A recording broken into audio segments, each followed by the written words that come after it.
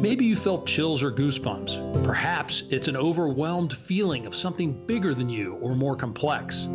Whatever the feeling, God put the response in your soul as a reminder of His presence, power, and glory. It's called awe, and He wants to remind us of it every day in many ways. Join us as we discover how God has used His awe to inspire others to follow Him deeper in their lives. So on February 12th, Rabbit Room Press will release the second volume of Every Moment Holy series, Death, Grief, and Hope.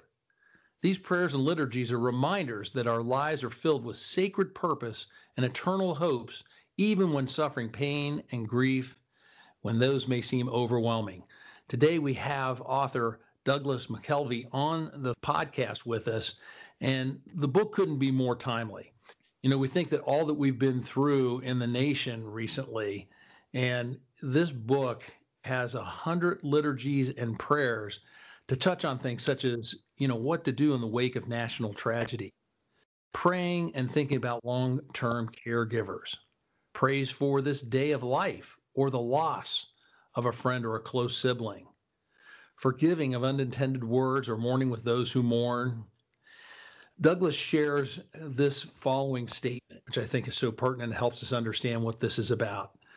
These prayers and liturgies are offered in light of eternal hope, encouraging us to give ourselves more fully to the experience of our present sorrows in light of those unshakable joys to come, to better learn what it means to nurture, serve, encourage, and carry one another, and ultimately to reclaim a greater sense that these journeys of dying, caretaking, and grieving are holy moments to be experienced in communion with God and in fellowship with one another, just as any other facet of our discipleship. Doug, welcome to In Awe by Bruce. Thank you for joining us today. Thank you, Bruce. I'm looking forward to the conversation. Well, Doug, what inspired you to go along this path? What are you hoping that out of that inspiration this brings to other people? When I first moved to Nashville in the early 90s, one of my mentors was artist and producer and author Charlie Peacock. And at the time, he was exploring this theological truth of coram Deo, of all of life being lived under the gaze of God, and of there being no separation between the parts of our lives we might consider as secular and the parts we might consider as religious. But, this dawning understanding that every square inch of creation and every moment of every day and every facet of our lives are lived out under the gaze of God and in His presence, and that the way I treat my friend is as much a part of my worship of God as when I sing a song of praise in a corporate setting in a church. And that the way I go about my work of writing or painting a house, which I had to do yesterday, that all of these activities find their context in a life of worship and all aspects of it being offered to God and recognizing His presence. So I think when I set out to write Every Holy Volume 1, I was very much wanting to be able to pass those ideas on to other people, and that perspective that had been so helpful to me, so foundational and shaping 30 years ago in my walk with Christ and in the building of a worldview and a theology that meshed with Scripture, just a much more holistic understanding of what it meant to be a child of God and a follower of Christ, living in this space between the paradise of Eden that was lost and, the glorious fulfillment of Christ's return and the new creation, and what it means to live moment by moment, day by day, in this space in between those two, in the tension between great and wonderful experiences and glimpses of that glory. And there's also tremendous struggle and pain and heartache that all of us endure. Mm. So in the project overall of Every Moment Holy, it's very much about that and about trying to give people tools that can help them to frame that understanding and to explore these ideas of, okay, these are the truths we believe, but how does that actually intersect a moment like when I have to change a child's diaper? Mm-hmm. If what we say is actually true, then somehow that act of serving an infant by changing their diaper does intersect with the kingdom of heaven and with the new creation to come. Yes. So it was also an attempt on my part to carefully consider some of those parts of everyday life and to try to unpack them in light of scriptural truth and what we believe, and to see how does this fit with the new creation and with the pursuit of Christ. So what I'm hear in your voice, and tell me if I'm wrong, which makes this feel so empathetic from your part and understandable, is I feel like you have this understanding, but you've maybe struggled with pulling it all together in the different parts of your life. So you've parsed it out to try and figure out how does it all connect. I don't think I'm unique in this way. I think that it's an ongoing struggle Mm-hmm. for most of us. I had a pastor for many years who would frequently talk about preaching the gospel to yourself every day. And I think that's necessary because we so easily forget it. We so easily lose perspective. We lose that eternal perspective. And it is a struggle to continually reorient ourselves to the story that God is telling and to the hope that is held out to us in the gospel. So it was a necessary exercise, and still is for me as much as for anyone who might find benefit in the prayers that I've written in these books, I think, because there aren't many days that I don't realize I'm kind of just wanting to go my own way and live my life the way I want it, bowing my knees and embracing the better dreams and the better vision and the better hopes that are held out to me in the gospel.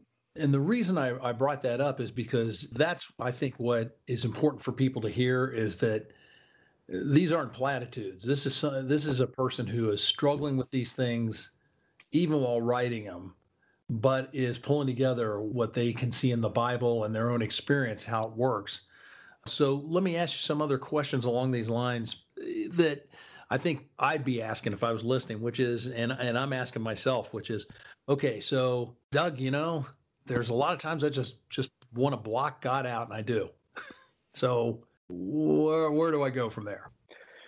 Some of the more difficult prayers that I wrote in volume 1 were ones that addressed subjects like a liturgy for nights and days of doubt, and a liturgy for those who have not done great things for God, and a liturgy for those fearing failure. To write those prayers required me to kind of peel back all those onion layers of my own fears and insecurities and struggles. Mm-hmm. What I found, though, in writing a prayer like the one for nights and days of doubt, Yeah, is that even that process of struggling with doubt is something that we can do in the presence of God. That God is not threatened by our questions or our moments of doubt. mm-hmm. His truths are unshakable. His nature is unchanging. His love for us is unwavering. And so if you imagine an image like of a child who is throwing a fit, having kind of a freak out moment, and a loving parent embracing them. Actually, I think this image has probably been in my head for many years because my Yeah. wife worked as a social worker and worked with kids who were in foster care and in group homes, kids who had been put in some sort of institution. And these tended to be children who had suffered abuse and Mm-hmm. who had a lot of wounds and emotional scars, and that they were trying to help them work through. But when a kid just went completely out of control, those caregivers working with them were trained to hold the child firmly Mm-hmm. in a way where the child couldn't hurt themselves or someone else. But in that embrace, the child could still give vent to their emotions and let out what was going on inside them, and yet at the same time have this sense of being held and protected, even from the violence or the fear that would be induced by the power of their own emotions. Mm-hmm. And God is strong enough and loving enough that when we have our inevitable freak out moments and aren't sure what we believe, or angry at the way things in some circumstance in our lives, and it's God that we're at least partially angry at because he didn't change the circumstance or make it different, that part of the process of following Christ and moving further along in this journey is coming to realize that just as the psalmists expressed pretty much every emotion you could express. I mean, they were sometimes angry at Mm-hmm. God, afraid, disappointed, but it was always in conversation with God rather than shutting down, rather than saying, well, I feel these negative emotions, so I Mm-hmm. probably shouldn't express them.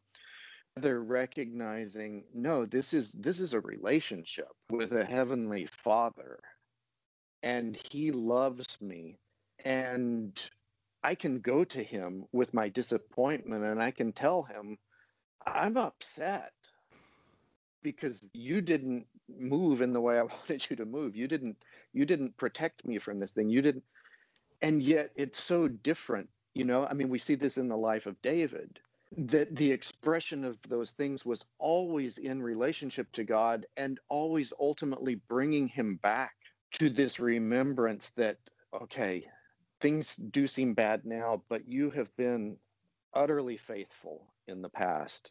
And so I'm going to rest my heart in this place like like a weaned child Mm-hmm. that's in its mother's arms. I'm going to rest in you even in this. And so we begin to realize that even these struggles, these disappointments, these doubts, or maybe especially the struggles, disappointments, and doubts that we face, are part of this divine invitation to press into the merciful and loving heart of God who embraces us and doesn't always just wrap everything up immediately with a nice bow for us, but offers us himself and the opportunity to learn that the questions we had might not have even been the right questions, that what we really longed for and wanted was God's presence, was to know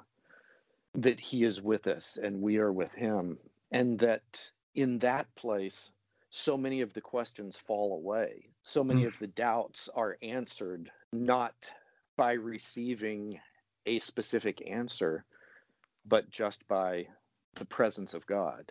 Mm-hmm. That's a great way, I think, for me, I know to look at it is that ultimately what I'm really trying to look at is and get to is just knowing that he's there. He wants to listen. He wants to hold me and comfort me or speak words of empathy and wisdom and whatever it might be to me in those situations. Yeah. Take that over now into your new book. Here I am going through whatever pain, going through whatever suffering. Apply that to now me looking to God for answers when I think, why did this person have to die too young, or I can't believe a child was taken out because of this, or whatever the situation might be. The volume 2 of Every Moment Holy, that's focused on seasons of dying and grieving, and also on the hope that we have even in the midst of those.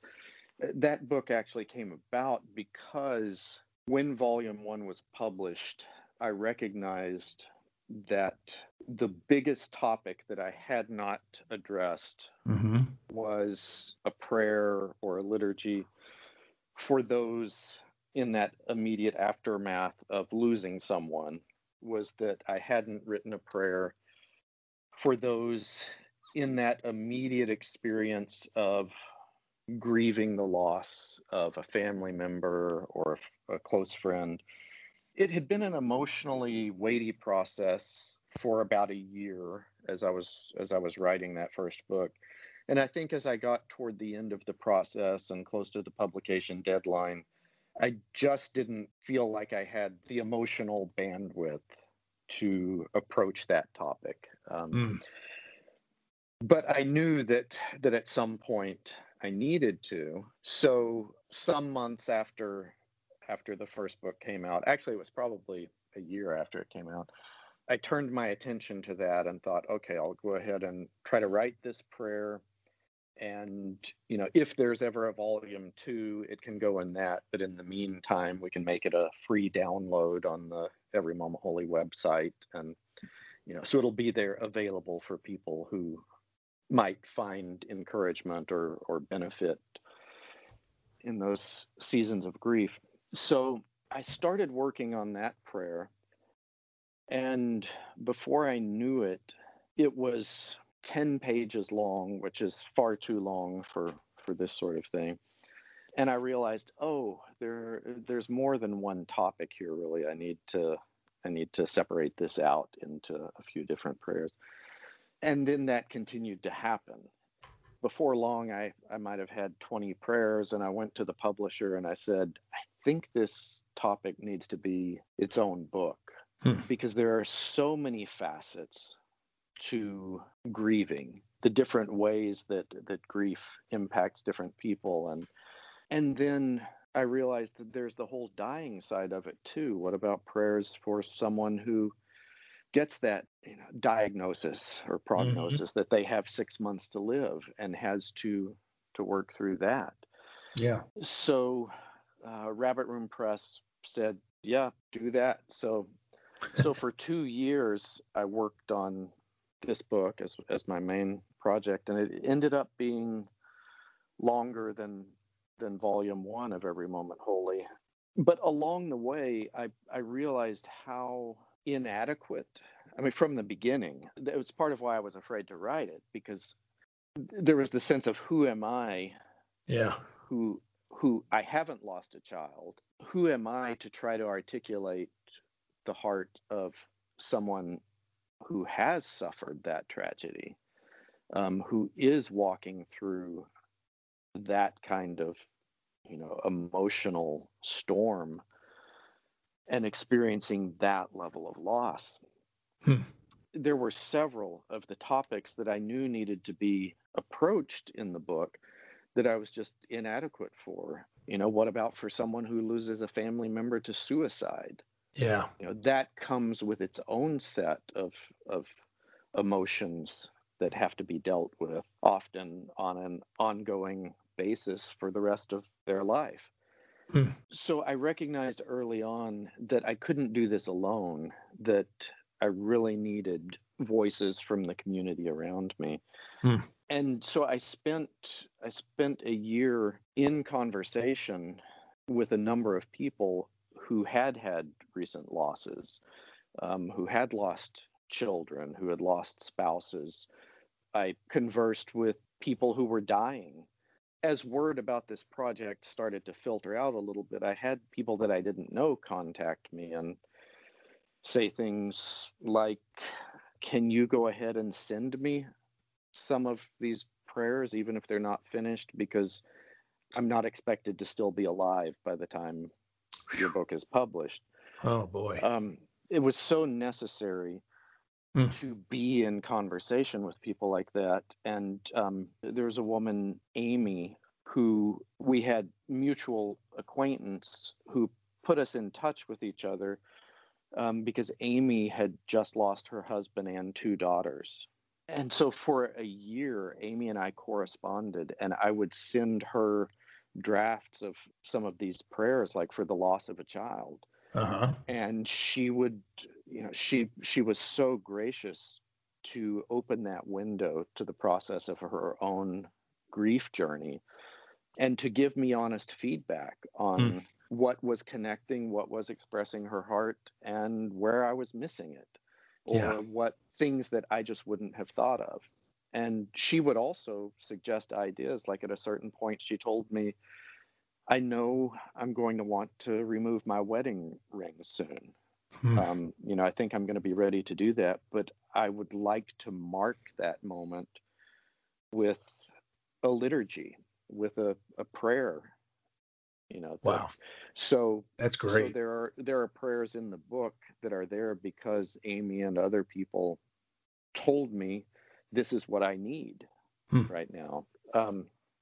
So it was the only way that I could write some of these prayers in a way where they might be meaningful and encouraging to and actually articulate what's on the heart of someone who is going through some of these hardest passages of suffering and grief that as human beings and as followers of Christ that we have Mm. to go through. Wow. Yeah, I don't know if I answered your question. I think I was trying to fill in some background, and I might have lost track of what your question was. No, I think you filled in by the examples, pretty Okay. much. Somebody who's out there trying to rekindle things in the midst of the pain they're going through, and those personal examples. And I just wanted to add something I didn't say in the beginning is that as you're hearing Doug talk about getting prayers from other people that are going through these situations, how good it is. He also is a writer beyond just books. He's written songs for people like Kenny Rogers and other people in Nashville. And a script writer. So words are really his thing. So I think that's one thing that'll be a big plus. And that was going to kind of lead me into my next question, Doug, which is, somebody picks up this book. What are they looking at? How the prayers you were saying the one was 10 pages, obviously too long. What are the prayers like? How long are they? How long's your book? That kind of thing. Probably the shortest one in the book is just a couple lines, and they range from that to, Mm-hmm. I don't know what the longest is. It might be 6 or 7 pages. I mean, I grew up as someone who was very sensitive to words, Mm-hmm. to the rhythm and the feel of words and the beauty of words and lines that are well crafted and that the cadence of them is pleasing. The years I spent as a lyricist Mm-hmm. were years that prepared me to do the type of writing that I was trying to do with Every Moment Holy, Mm. because I want the prayers I want them to be theologically rich, deeply meaningful. I want them to be true, to connect with people on an emotional level, but I also want them to be beautiful. I can't really separate those things, and Mm. I want it to be true and beautiful. I think that's what, when I was in college and first encountered the Book of Common Prayer, Uh-huh. it was a foreign thing to me, but I immediately gravitated toward this expression of prayers that had been honed over long periods of time by many people, and that had a beauty to them as well as the richness of theological depth. And it's something that I'm not capable of achieving in spontaneous prayer. Writing is where I do my thinking, it's where I do most of my wrestling through things that I believe and that I'm considering. And so, with spending the years that I did writing lyrics, um, you have to say as much as you can in as small a space as possible. Mm-hmm. um, And you have to do so in, with a certain cadence and with a consideration of the mellifluousness of the way the words, will flow from the singer's mouth. Some things look good on paper, but when it's spoken or sung, it just doesn't flow very well. Mm-hmm. There's a wide range of lengths of the prayers. Some of them are a couple lines, some of them are maybe 7 or 8 pages. So that leads me to really my last question I had for you was, and this kind of expands on a little bit of what you just said. I might be looking at this going, well, I'm not really facing any deaths or anything that are, cause me grief or anything. Why would somebody who's not necessarily in a situation like that right now read what you've written in this book? That's a good question. And I think the answer I would give to that is not something that I was really aware of when I first started writing these prayers for volume 2.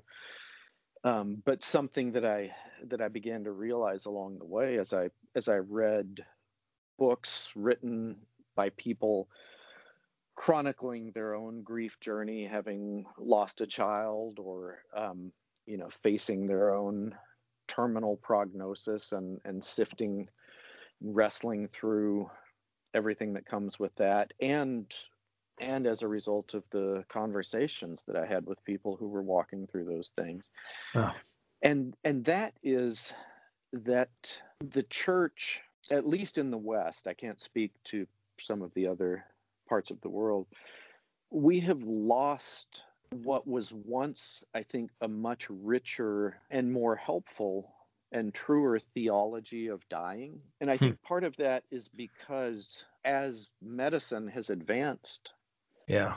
in the ways that it has, that we no longer have this emphasis on dying well, on the kind of death where we know that we're dying and we make amends with people, with our Creator. We make it a point to say the things that we want to make sure those who love us know. Whatever we want to pass on to them, we savor those last months or weeks or days or hours that we're able to still interact with those that we love and who love us and whose lives have been twined with our own. We've lost the sense of family and community, caring for those who are dying, and that privilege, as difficult as it sometimes is, but that privilege of ushering someone across that threshold into eternity. We've also lost, as a result of that, I think, much of our sense of how, while death is clearly an enemy and it will be destroyed by the victorious Christ, and Scripture tells us, the last enemy to be destroyed is death, but it will be destroyed.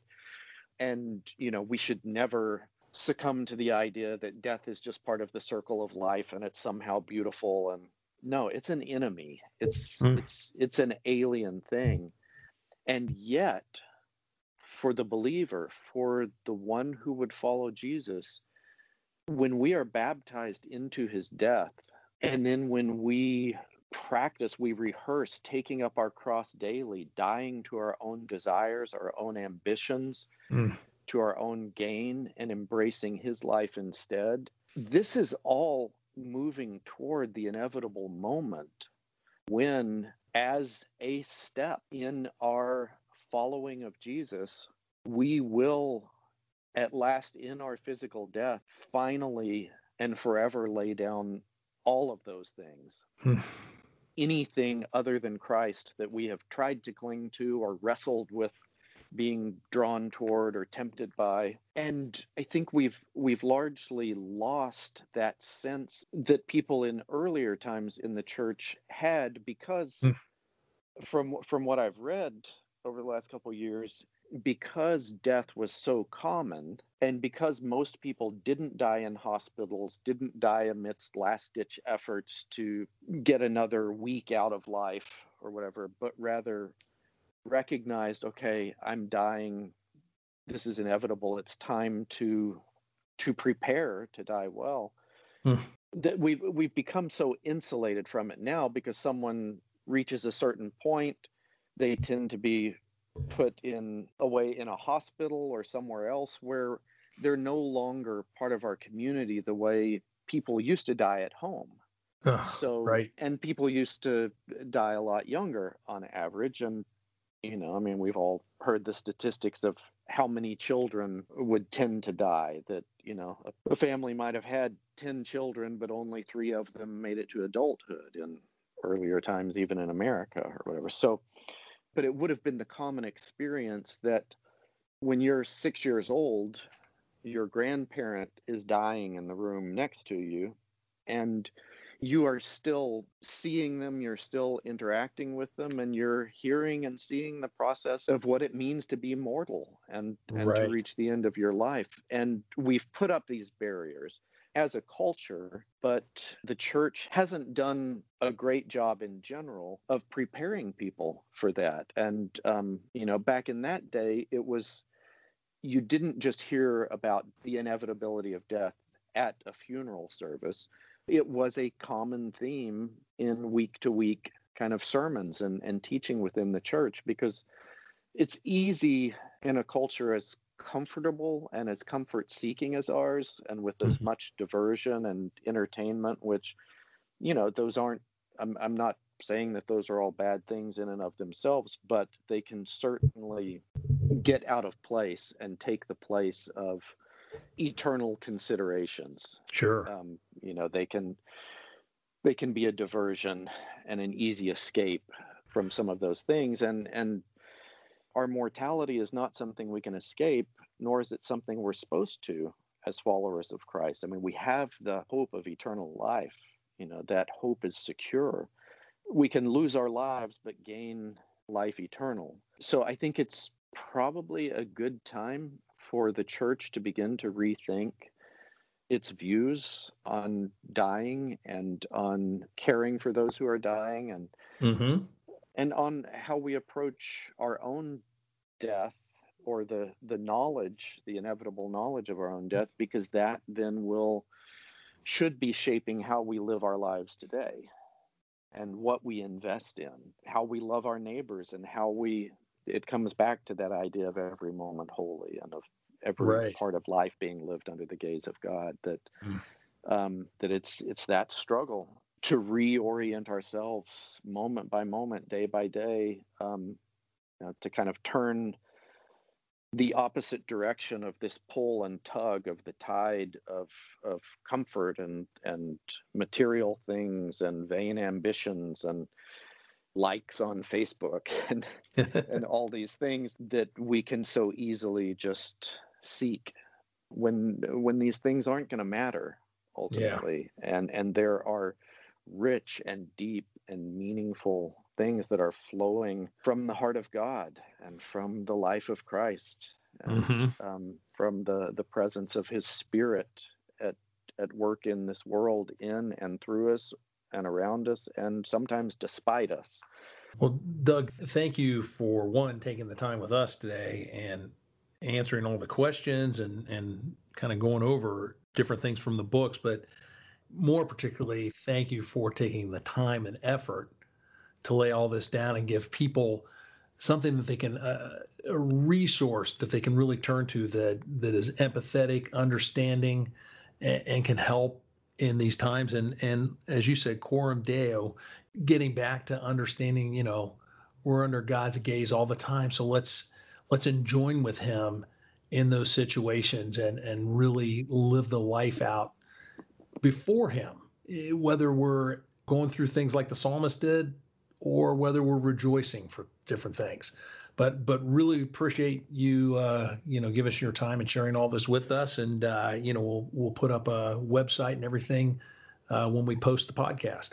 I appreciate it, Bruce. I've enjoyed talking to you. You too. And if you just hang on just a second, we'll go ahead and close out In Awe by Bruce. And again, Douglas McKelvey, just thank you for listening.